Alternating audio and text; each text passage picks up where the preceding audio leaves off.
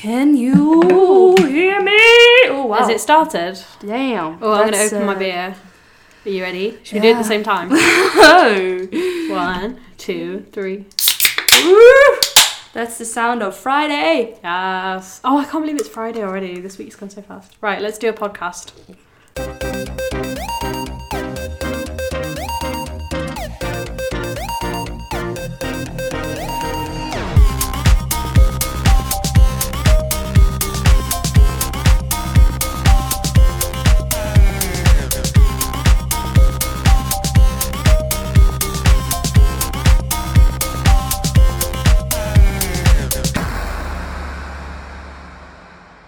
Hi. Episode 2. Woo! Exciting. And I hope you can hear us more clear because we have turned the volume up. Yes. I hope it's not too loud now, but yeah, we're sitting on a different floor this time. We're sitting on Clara's floor. Yeah, we actually wrote a list of topics this time so we didn't ramble on forever. So, should we just get started? Yes. We wanted to talk about what each of our areas do, because maybe people who don't know theatre don't know what we do. So yeah, do you want to go first? Yeah. Stage manager. Yeah, I'm Clara. I'm the Swedish one. You remember me. I'm studying stage and events manager at Rose Bruford. And I got into this course because I was a placement at an opera in Sweden, and the stage manager, we were watching her, we were doing rehearsals for a show, and I saw her, and she was running around doing stuff, typing on her computer. I was like, what is that job? How do I get it? Because I've been doing acting and singing and dancing, but then I didn't want to be the person on stage anymore, but I still wanted to be with the crowd, with the cool peeps. So that's when I asked her, I was like, what is your job exactly? And she was like, stage manager. Anyways, so stage manager is, it's usually 3 stages, especially in England. Yeah, in England we've got a lot of hierarchy. You love your hierarchy, don't you? Love is a strong word. Yeah. So it's SM, stage manager, is the kind of buddies with the producer, kind of head of all the stage managers, and then it's the DSM, deputy stage manager, and that person is present at every rehearsal, grammar, and the person take notes, does scheduling rehearsals, give out calls to the actors and write this is what we're going to do tomorrow, make sure the props are in place, costume are in place, so on. And then ASM, the little one at the bottom. Oh no, that's really bad. It's running around doing making props, sourcing props, borrowing props, and yeah. It's like a team. The stage manager is a team, I think we all should be a team, but it's somehow, despite of the team spirit, we are having different jobs. But I think it shouldn't stop us from helping each other out. It shouldn't be like, oh no, you are the one who's going to do the props. I don't think it should be like that, and I don't think it is. This is maybe a topic for another video, but in America, because the unions are so strong, the theatre unions, there's this really culture of no, you can't do that, that's the stage manager's job. And I remember someone was telling me a story about how they got told off for touching a prop because they were a lighting person, they couldn't touch a prop, and it is so I don't know, maybe that's a topic for the next video, but that's really cool. Stage managers, but lighting. Tell me, I do that. Amelia Hawkes, the lighting designer. Yeah. What's the fascination? What do you do? So basically the lighting designer is the person who designs the lights and scenography of the play or art piece or musical or whatever. So you basically come in, and I think a lighting designer should be held to the same standard, not standard, maybe standard yet as like a set designer or a theatre designer, but in the industry you're kind of seen as a little bit of like a last minute, like you just come in and then you do the lights and then you go. But I want to approach it more as a design aspect. So you basically do a plan, you like work with the programmer and the head of lighting, and you put lights on that reflect like the mood and the storytelling, and you use attributes of light to help the production, basically, to make it what the director wants and what you want. Ooh, hope that didn't knock the mic. And what the director wants and what you want. Yeah, it's fun. How do you think when you do a show like, they are having a fight in this scene? Are you thinking like, I want fire, or do you think like more, I want to make the actors look as natural as possible? Or is it like depends. It depends on the play. Yeah, if you're doing something that's like stylistic, it depends on the play and like what genre it is. And so if you're doing like something really naturalistic, like Chekhov, yeah. But then if you're doing something really like out there, like a fringe piece, you could like have more like creative liberty. But it's really just depends on how you approach it, like in development. If you start the design process with loads of ideas and then like hone them down, that's like the way to do it, basically. And then it just depends on what the director needs and what you think the piece needs and what you want it to look like. But because you're doing like pre-show work, you could say, if we say a show starts, how many weeks before rehearsals even start do you come in and do your design? When do you get the job? Oh, that's a good question. I don't actually know in a professional sense, but from like my perspective of doing like drama school plays and stuff, you start quite far ahead. You start when the director starts. You start like having meetings and thinking about ideas and like bringing like concepts to the table before rehearsals start. So theoretically, you should bring as much stuff early on so that your ideas get through, so that the director like knows what you want. But like in the real world, because of money and budgets and stuff, you often come in a lot later to the process, which is a shame. But when the rehearsals actually like start, the show starts, then your job is done. It's kind of like the director is like, oh, you're done now, bye, we're going to do this show for 2 years, but you're not going to be here. So you go on to the next show. But whereas the stage manager stays. Exactly, that's what I was going to say, that a stage manager stays. We have some pre-work. We kind of start before rehearsals, but we do just as much as the actors, and I think that's the fascination of it, because you're kind of you're doing a show just as much as an actor doing a show. If you're doing like the calling cue calls, I don't know if people who doesn't know what a cue is, because I didn't. It's when the DSM says cues for the light, or for like the sound, or for like scene changes. So you call when it's time for the cue to go, so when it's time for something on stage to change. So you have to be on point, because if you say like, Alex, go 1 second late, and you miss that little fragment of, second that's so important to get it right, So you have to be in it, and I think that's very fascinating to be part of the show, even though I don't have to be on the scene. I think it's really scary. I don't like DSM. I think it's too scary for me. I'm scared of like messing it up. Oh yeah, I am, but it's also very interesting. Well, and scary, but the word. What's the word? Say it in Swedish. I'll translate it. Utmanande. That one for all our Swedish listeners. Yeah. You got that? It's very challenging. Challenging. There we go. Yeah, it's challenging. Yeah. But should we head on to our next topic, or? Yeah, might as well.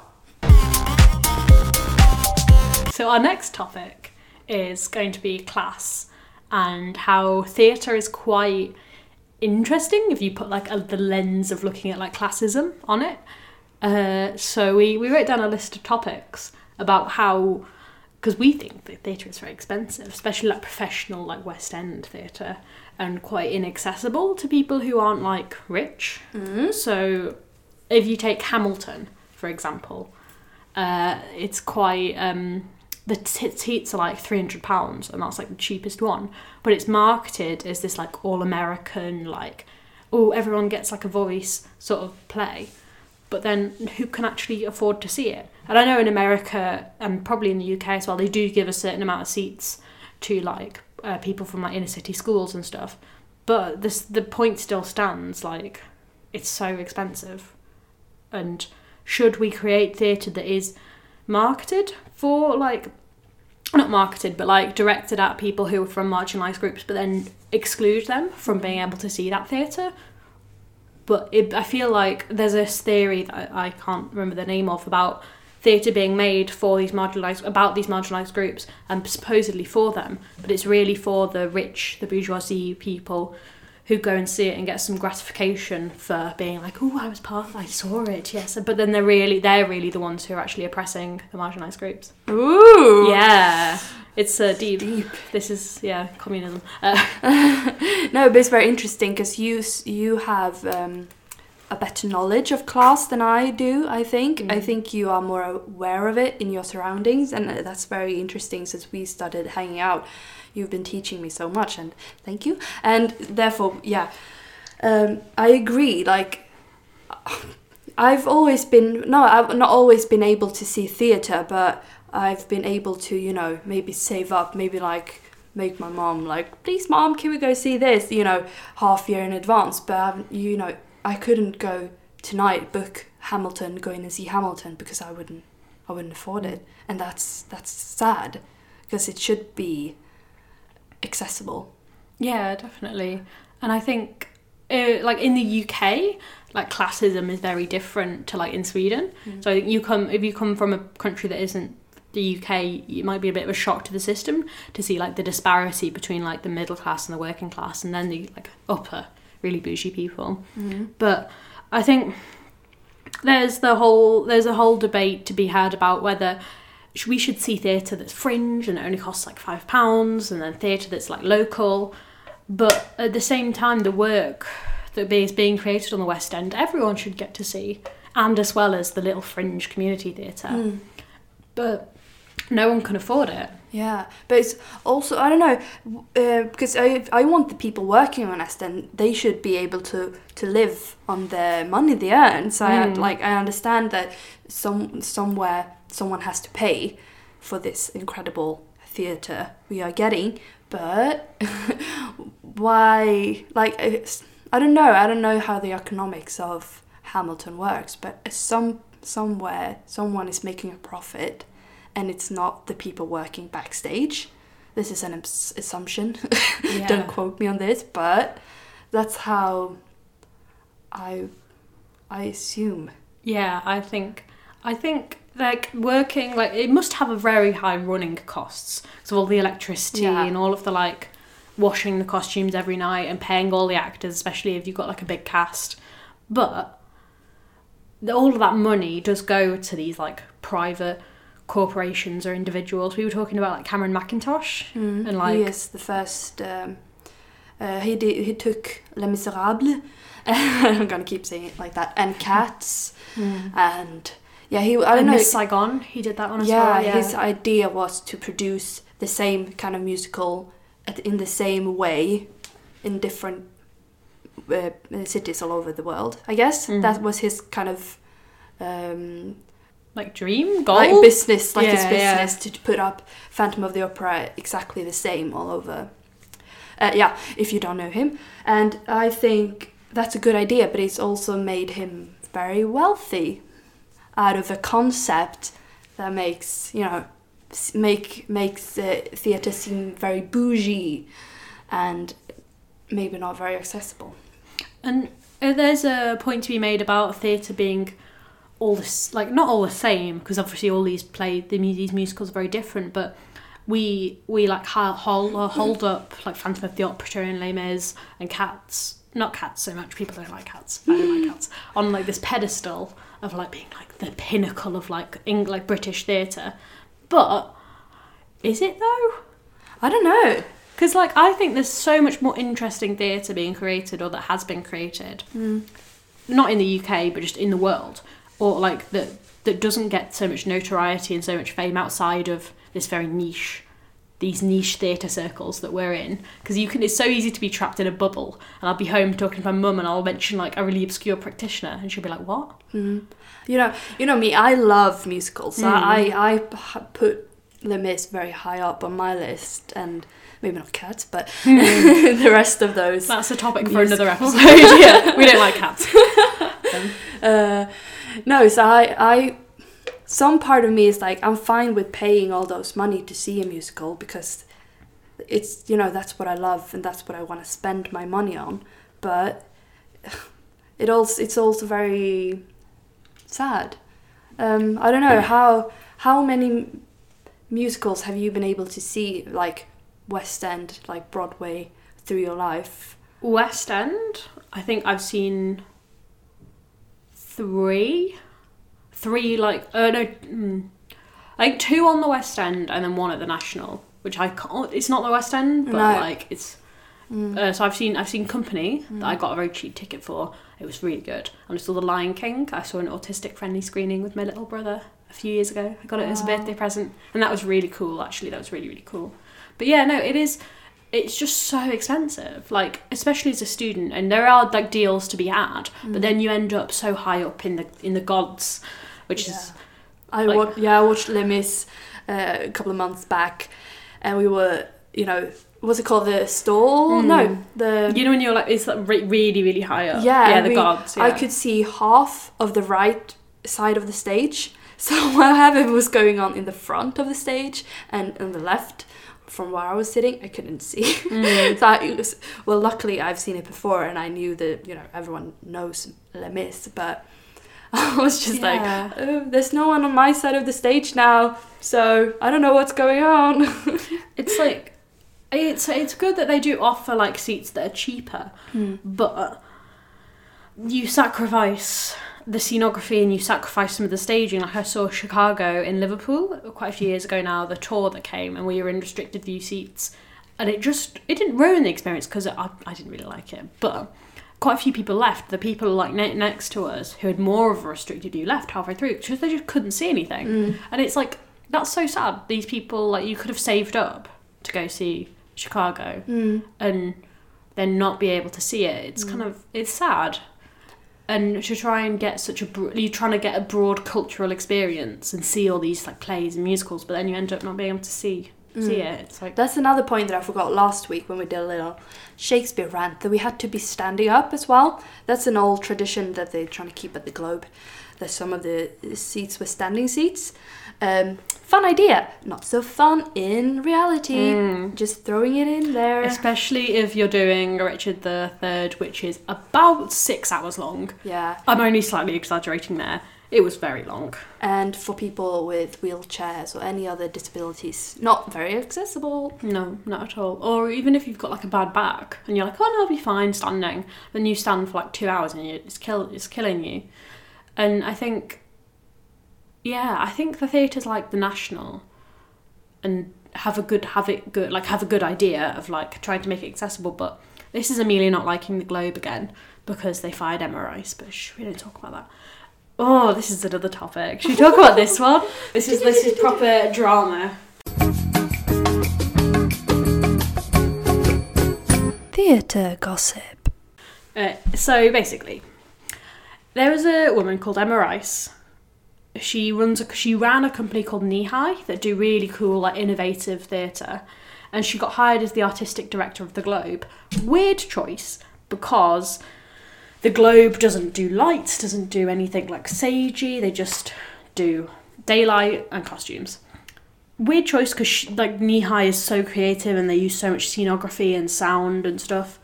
And then basically they had, like, I think she was there for, like, a year, and they got such bad reviews because she had such a battle with, like, the producers at the Globe, because she was trying to integrate, like, lighting and, like, new elements and stuff. And then eventually she got, like, she left. But I'm doing quotation marks because there was a big scandal whether or not she was actually, like, fired. or whether she left of her own volition. And people were like, oh, is it because she's a woman? But it was more, I think, from my perspective, was it because that she was trying to bring lighting into the Globe. Lighting in theatre? Unheard of. Like, I just think the Globe is so antiquated. And there's a reason why they don't get any government funding. Ooh. Let's just say that. Yeah, they don't. Ooh. Yeah. There's some data tea for you all. So, my dad, he has always told me, don't do service jobs because then you'll be working when other people have time off. Guess what, Dad? I'm gonna work in theatre where everyone has time off except for me. And what do you think, Amelia? Do you think that's the truth? Yeah. That we have chosen a bad business for anyone who wants to spend time at home and watch Game of Thrones? Yeah. My tutor always used to say to me, like, you're going to work when people are coming home from work. And it's so true. Especially if you're like operator or an ASM. You go to work at 5 and you leave work at like 1 and everyone else is asleep, and it's quite sad, especially if you've got seasonal depression like me, because you don't see any sunlight because you're indoors and asleep and stuff. And I think theatre is it's right, yeah. But I know the backside of it, but I think that when you have the rehearsals and when you have the like production time before the shows, that's when you have a normal life. And then when you have shows, you only have shows maybe a couple of nights a week, and then you can have a normal life as well. And another point to make is that you make kind of a your friends will be working, but hopefully you're friends with your workmates. So I'm trying to find the positivity. No, you're right. Yeah, and it's good. And like theatre does create such a good community, especially if you are a theatre person and you like other theatre people. Like I adore performers with every like inch of my soul. Like they're such lovely people, and everyone creative I just get on with really well. So that's quite good. But because if you work as a freelancer, like a lot of lighting designers and stage managers do, unless you get like a residency, it's so hard to like start a family because we're both women and like get like a normal relationship if you're like outside, unless you like have a relationship with someone who's in theatre as well. Almost, or like in performing arts or something, because your hours are so weird and you're in rehearsal at weird times, then you've got to make props and like do a lighting plan and stuff. I don't know, what do you think about that? I think I wouldn't want to go freelance. That's one thing that I've known from like my first events lesson with one of my teachers. He was like, it's so good to go freelance, you have all these you can choose whatever you want to do. I'm like, no, yeah. I want to be at one place in one city, buy my little house, have my little dog, and like know that I will be home in like 20 minutes. No, I don't know. I just feel like that's hopefully the life that I can have and I want to have. And so, what was I saying? Hopefully, yeah, and as well with being a woman in theatre as well, having babies, I think you have to plan it very well. And you know, you can never plan a pregnancy or like making your family, you know, adopting, or I don't know. Neither of us had babies, so we're not an expert on this. No, but it feels unfair. Yeah, it does. It is unfair, and like a lot of female lighting designers, because you kind of have to be freelance as a lighting designer because that's where all the work is, and a lot of them do have to make that choice between like, shall I have a family or shall I have a career? Because if you take even like a month out of like networking and like doing jobs, you lose so much work, and it's really sad. But then you have to take like 9 months out to have a baby. Your career's like, and then like 2 years to raise the baby. Yeah, it's really hard, and I know a lot of female lighting designers do have kids. My icon, legend and star, the god of lighting, Paulie Constable, has children, and she's the best lighting designer in the country and maybe the world, and maybe she's a god. Who knows? Conspiracy. But like, that's because I think someone told me that like her husband raises the children or something. I don't know. That's just gossip. Maybe cut that out. But like, you do have to sacrifice, and there's so few women in lighting, like high up. Like, I can name maybe like 10 male lighting designers, and then I can name maybe like 2 females working today, and it's just like, okay then, all right, woo.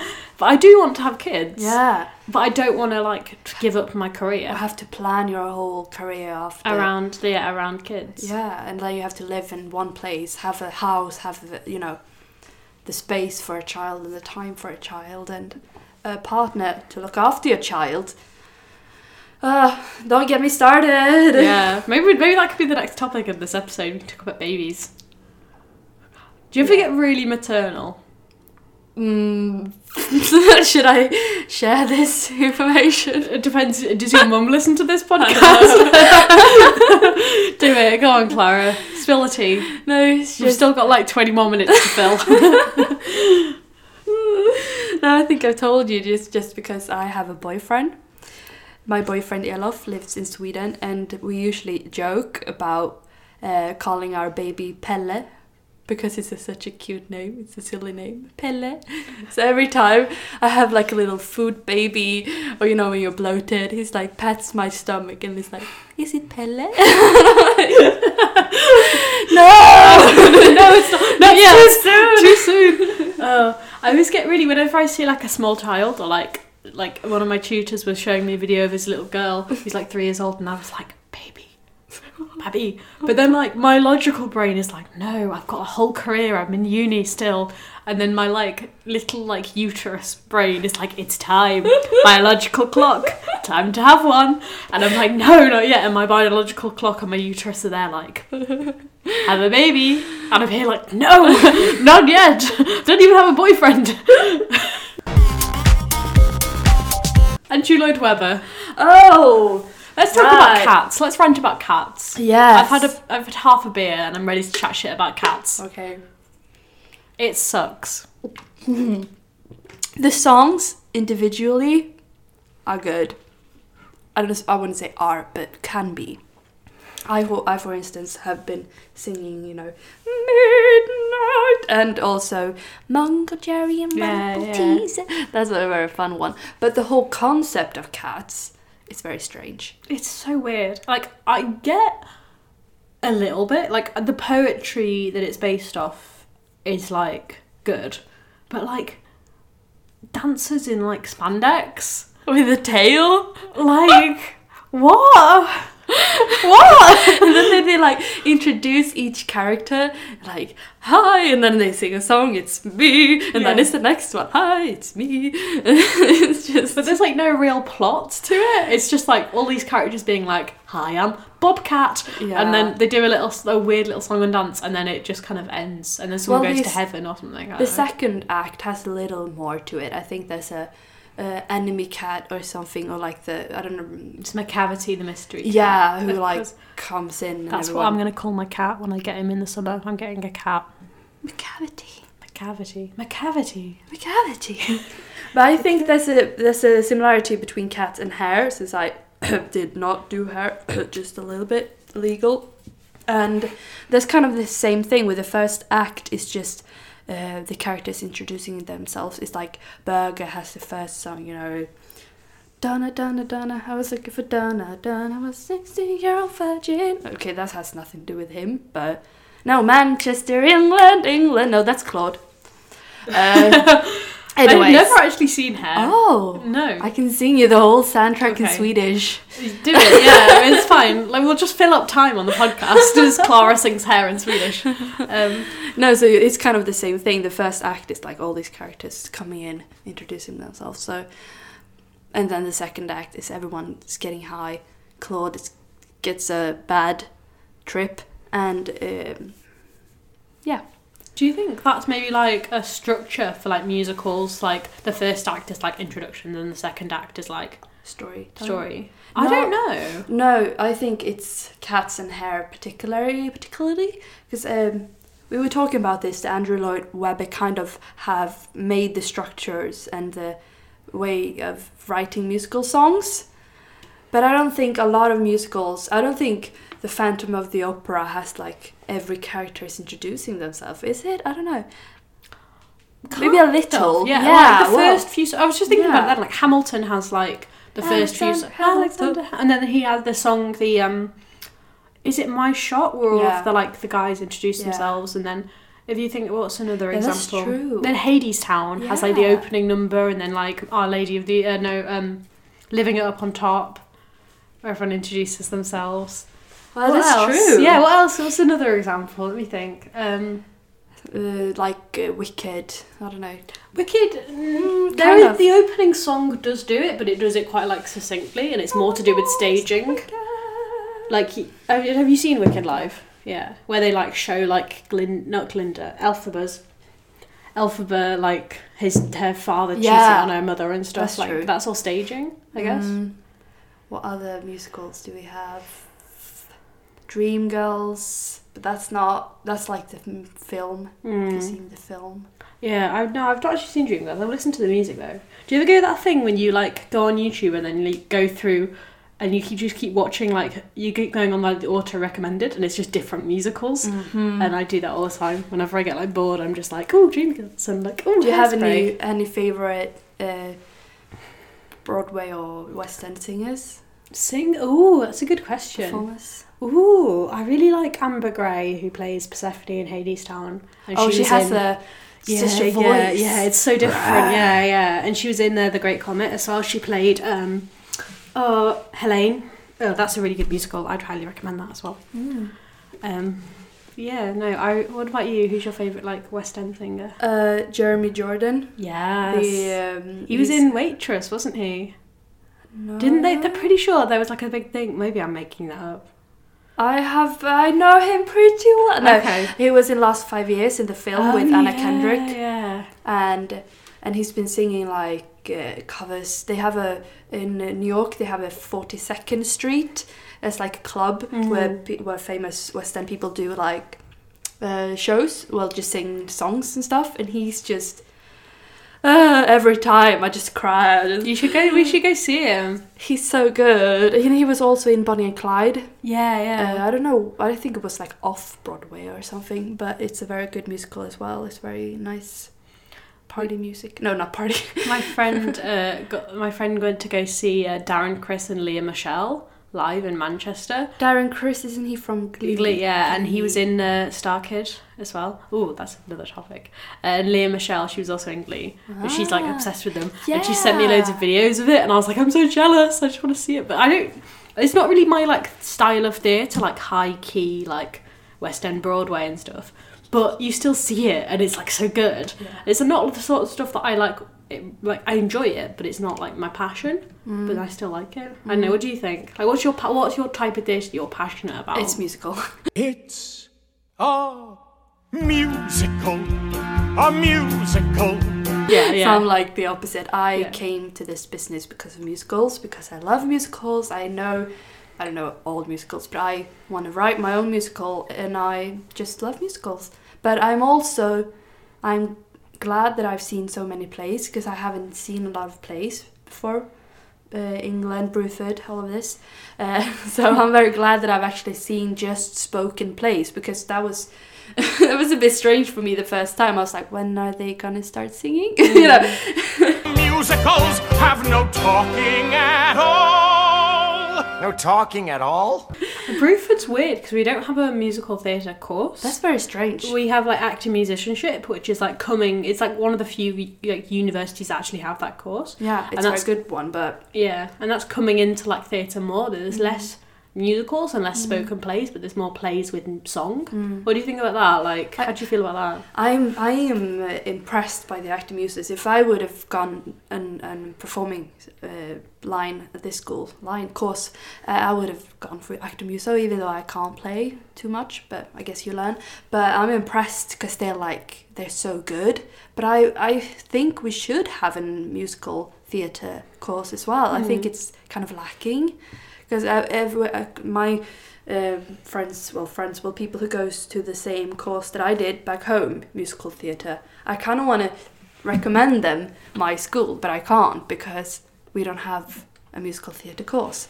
Yeah. So it's like, I think Rose Bruford should have one, but I'm also very impressed with Actor Muso. Yeah. I think maybe they should have one, but maybe they shouldn't, because there are so many musical theatre courses in the UK that are good. Like, It's just that I don't know them. yeah, Italia Conti and Bird do ones as well, but they're mainly dance. I don't know, Bruford doesn't do dance either. It's just performing and then backstage, like, design subjects. They don't do a dance course. I think the actors and stuff do some dancing. Yeah, but it's not, like, specifically. No. Which is really weird for coming from a drama school that does dance, music, acting, and then backstage. To have no dance and no music, apart from Actor Musos. It's really weird. But it's very interesting, the Actor Muso course, and we're giving them some Shout out here, Yeah. but it's like they can take any play and then turn it into something musical. Yeah, not musical, but something with music. They're like, that's their challenge, I guess, to always find a way to put music in a piece, and I just love that because I love music. Yeah, so, I love the idea of the course. What's that line from Something Rotten? It's like, summer just plays with song. Summer just plays the song. Yeah, it's like that's sometimes like we saw. Did you see Blue Stockings? Yeah. And that had loads of music in, but it wasn't a musical at all. But all of like transitions, and like one guy had a cello, Exactly, and it was yeah. really, really cool. Like, it was beautiful, and they found a way to incorporate all this beautiful music into it, and all the performers played the music as well. It was really cool. Yeah. Midnight, not a sound from the pavement. Has the moon lost her memory? She is smiling alone. Yeah, we're back. Well, we think theatre should be for everyone, but it's also at some point understandable that you have to pay for it because we want to get paid. Yeah, we want money. Yeah. Pay us. I want to be able to buy my cat. So pay us, please. Yeah. Maybe if the government would help us a bit. But yeah, it's a Conservative government. That's the topic for next episode. We'll talk about the Conservatives and how I don't like them. There. So this episode, we did some stuff. We talked about things. We talked about theatre. Yeah. And then babies. Oh, I mean, yeah. And then musicals. yeah. And then we did some ASMR, but that's going to be cut out. Yeah. For some reasons. Thank you for listening to Speak Up Podcast. Thank you for tagging along to the second episode. The whole 8 people who listened to the first one. Wow. Hopefully you'll listen to this one too. And follow us on Instagram, Speak Up Society Brew, and tell us if we are bad or if we are good. Yeah. Thank you very much for listening. Bye! Bye!